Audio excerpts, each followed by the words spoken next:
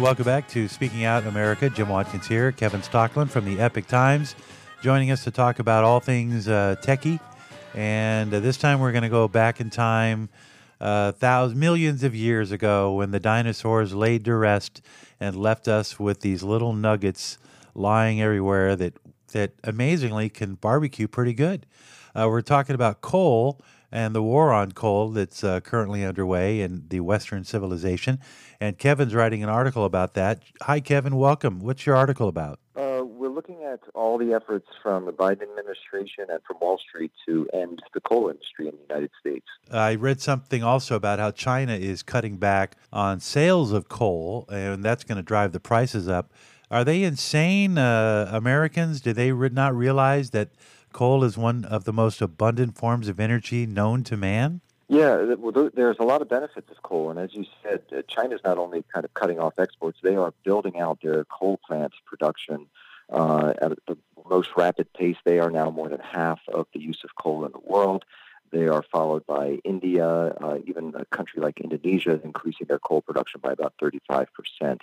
So as we shut ours down, the developing world, some of our potential adversaries are building out aggressively in this space. They love coal. They love coal because it's abundant, it's affordable, it's dispatchable. You can turn these plants up and down, as you need the electricity. You can store the coal at the plants, so you're not at risk of the sun not shining or the wind not blowing or gas transmission lines being frozen or cut. And for all these reasons, the world loves coal except the United States. If we cut back, have you done any analysis on what life would be like if Americans simply did not use any coal? I mean, our electric bills, where would they get their electricity from? I mean, where would we get it from? Yeah, so the NERC, which is in charge of monitoring the reliability of the North American electric grid, they have just released a study, and now tremendous amounts of the United States are either a high risk or elevated risk of power outages because coal had provided dispatchable sources. As I said, you can kind of ramp it up or ramp it down as you need it. Now that we're retiring and shutting down all these coal plants, we're becoming more reliant on the weather, and they've sounded the alarm. This is an agency that is affiliated with the FERC, but they are now sounding alarm saying we are now at high risk in pretty much a huge swathe of central United States and elevated risk in virtually all the western states of having brownouts and blackouts and not being able to meet the demand for electricity. And they'll blame it on the climate. It's sort of like this inverted, weird logic where the reason we're having power outages is because of climate change. And people won't sit there and say, that doesn't make any sense. They just... Right. Right? And this is all allegedly about climate change. The great irony of this whole movement is what we're effectively doing is we're transporting our manufacturing to China, which is manufacturing with coal. So all of the wind turbines and the solar panels and the EV batteries, that's all being refined and manufactured in China using coal, while we're shutting down all of our fossil fuel production here in the United States. So we're not really solving the CO2 emission issue, if there is one. All we're really doing is just transferring our energy capacity and jobs to countries like China, who will take advantage of us for sure. Do you know what coal is, right? I mean, it's compressed. Yeah, it's compressed oil, compressed mulch. It's a carbon powerhouse, really. I mean, it's what happens when you take everything else but carbon and you crunch it like a diamond is compressed granite or whatever. It's compressed over hundreds of thousands of years. What is the...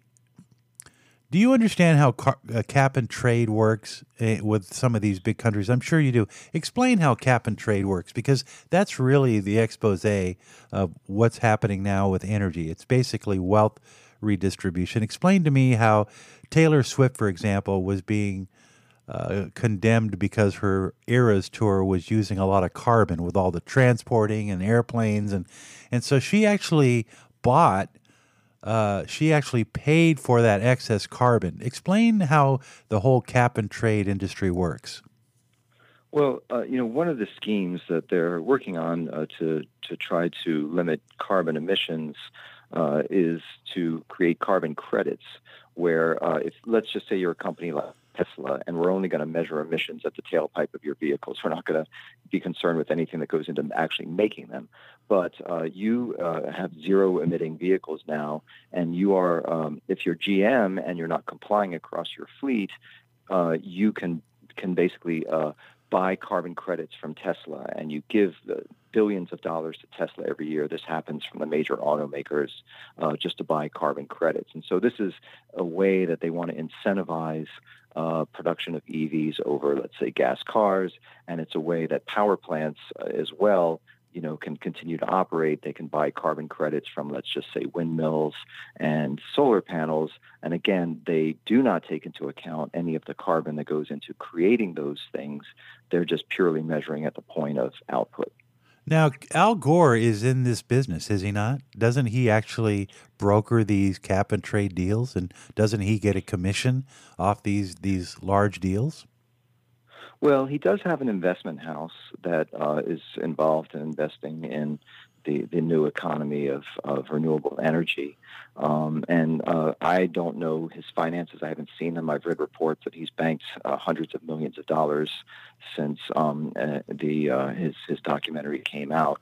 So a lot of people are profiting from this, as well as feeling like they're doing something good, I suppose. Yeah, the man who is telling us that we need to change our carbon output is actually in the business of selling carbon or buying carbon. It's an amazing thing. As a journalist, I have to ask you, obviously I'm extremely biased. I listen to a lot of the scientific experts. I read a lot. Morano, Climate Depot is a website that I often check. As a journalist, I know your job is to be objective. Do you believe that if America were to attain its net zero goals, that will have any effect on the environment from everything that you've studied so far? No, there's no evidence that it would. As I said, all the manufacturing of our solar panels and wind turbines, so much of that is happening in China, and that's being done with coal. So, and the same thing with EV batteries. There's no evidence that this transition to net zero is going to reduce carbon emissions worldwide, if that even were the goal. And if that were the goal, we would be investing in nuclear energy. We wouldn't be wasting our time with wind and solar. So I find the whole thing kind of suspicious. I'm hearing that the whole wind industry, it's sort of falling apart right now. Major companies across the Atlantic are saying there's no way to make money on this. Are you hearing that too? Yeah, absolutely. A lot of projects are now being canceled. They can't meet their budgets, and there's been now more than 600 communities that across the United States that have stepped up and said we don't want these things because they take up a tremendous amount of land and they take out a tremendous amount of ocean space. So we are, it's not a great technology. It's not particularly effective. It's not particularly clean, and it only works when the weather cooperates. Yeah. Kevin Stocklin from the Epoch Times, he writes about this stuff. You can find his articles. Go to theepochtimes.com. Always a pleasure to catch up with you. Happy New Year to you, Kevin, and we'll catch up again real soon.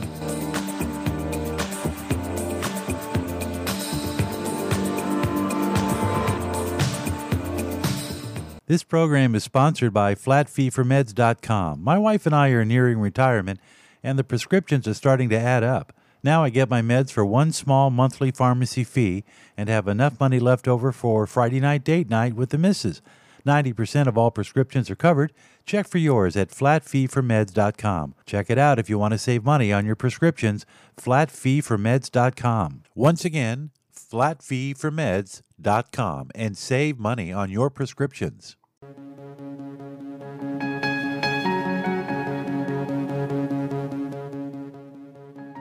And we're welcoming Nan Su from the Epoch Times once again to this program. He's one of my star interviews every week. He tells us what's going on in Asia, particularly China, and some rather disturbing news over the weekend that we want to talk about. Nan Su from the Epoch Times. Hi, Nan. Happy New Year to you. And What happened this weekend? Xi Jinping made a very important speech. Tell us about that. Hi, Happy New Year, Jim. Yes, Communist leader Xi Jinping in China gave a New Year talk, basically using stronger words than ever before. Say that the communist regime in China want to unify Taiwan. It's a very dangerous sign.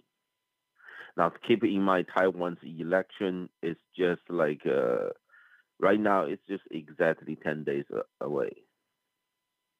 Okay, so 10 days away. What do the elections have to do in regard to the possible invasion of China?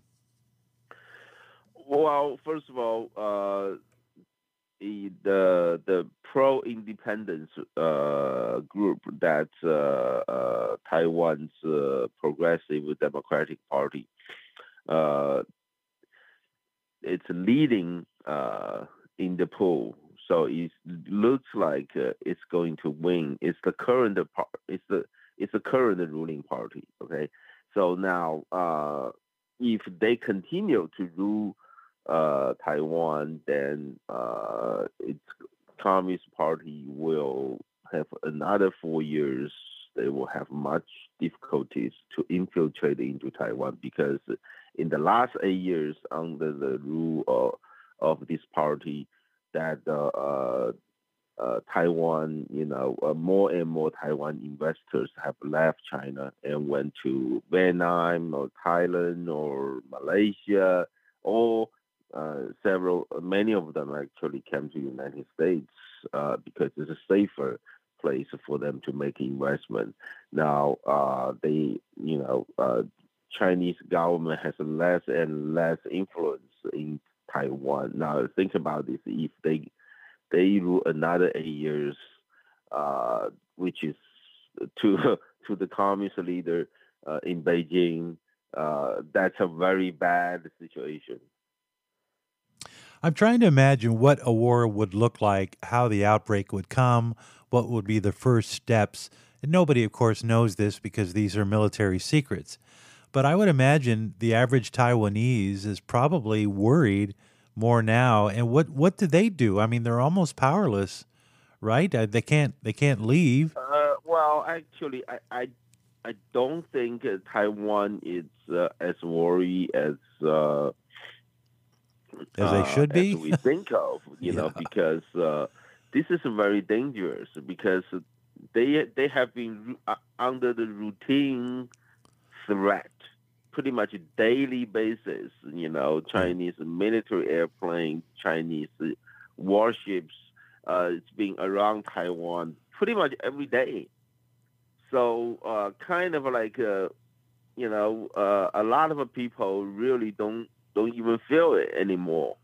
So that's the one thing that you need to really watch out. But luckily, I think Taiwan's military is really watching out. But however, once they are under attack, I don't know how well they're going to mobilize the military to make the resistance. Do you think that one strategy is to what they're trying to do here in the United States, which is to destabilize society by having enough people, nationals, Chinese nationals, who can sway an election in a district? Do you think that they would go that way? It's more of a subversive route. Like you say, they get people that are friendly to communism, friendly to China, and get those people into positions of power, which would be I guess that would be the long game, right? Well, they already done that. So that I noticed in the last few months, Taiwan's military court has been investigating several cases where their military officials collaborating with China and sending intelligent information to China, those kind of things. Yeah. Well, and of course, they're watching how Biden, this election probably will determine more than anything. If Trump gets back into office, I would imagine Xi Jinping would probably hit the pause button because he knows that Trump would not hesitate to use U.S. military to protect Taiwan. That may not be so clear with Biden, right? Biden is sort of we don't know how he would react, do we? Well, Biden actually said a few times if China invade Taiwan, U.S. military will interfere militarily. I'm just hoping, the current situation is more like we need to worry if we have enough ammunition, if our military in the region, well equipped to deal with that kind of situation. Now, U.S. military reopened several military bases in Philippines this year. That's why you see, this year, the Chinese government has been really harsh, all these proactive actions against the Philippines. But however, now, keep in mind what's going on around the world. We have Middle East crisis. We have Ukraine war that's still going. Now, with all these things going around, are we still, our military men and women, are they still well equipped, logistically to deal with the situation that may happen around Taiwan or maybe South China Sea or East China Sea? I don't know. Very interesting. Did you see the picture of the new tech? China, of course, published it today. They've got an incredible aircraft carrier that they're bragging about. It's fully tech, and it's right there. I think it's on the New York Times. That they do that for a reason, don't they? I mean, they're basically trying to send a message that we're prepared. Well, they're doing that kind of thing right now, almost like as a routine basis. So it's like that's why I say, the people living in Taiwan, a lot of them, they kind of get used to, well, which is dangerous because you actually do not, you get used to, you never really think about maybe that's just the one day that's going to be the reality. Yeah. So you kind of like everyone ignore the elephant in the room. Yeah. Well, you get tired of people saying the sky is falling, and after a while, you just don't believe it. Because my whole life I've always anticipated that Taiwan, eventually there would be a huge battle there. But they got to be careful because they don't want to destroy the economy that Taiwan has. That would be like going into a China shop and breaking all the dishes so you can take over the store, So they can't do that. Real quick, while we have a sec. Also, the semiconductor chip, once they start, they launch an attack against Taiwan, they don't even have to send military there. All they need to do is just keep launch the missile attacks, or maybe have some sort of air battles keep going on. Then you will have Taiwan completely sieged. Are we ready for that? So the entire war is going to be out of semiconductor chips. Yeah. All right. Well, real quick, I know we're running out of time here. We got about 20 seconds, but Jimmy Lai's trial is underway in Hong Kong, and the outcome. Why should Americans be paying attention to this? Because Hong Kong is completely changed. Hong Kong is a part of the communist regime now. Already, you look at the Jimmy Lai's trial. That's basically a prominent example that for we Americans to learn that we should never ever trust the words from the communist leader in Beijing. Understood. All right, Nan Su from the Epoch Times, our resident expert on all things China. I always appreciate you stopping by, and I'll talk to you again soon. Thanks again, sir. Oh, thank you for having me. This is the end, beautiful friend. This is the end.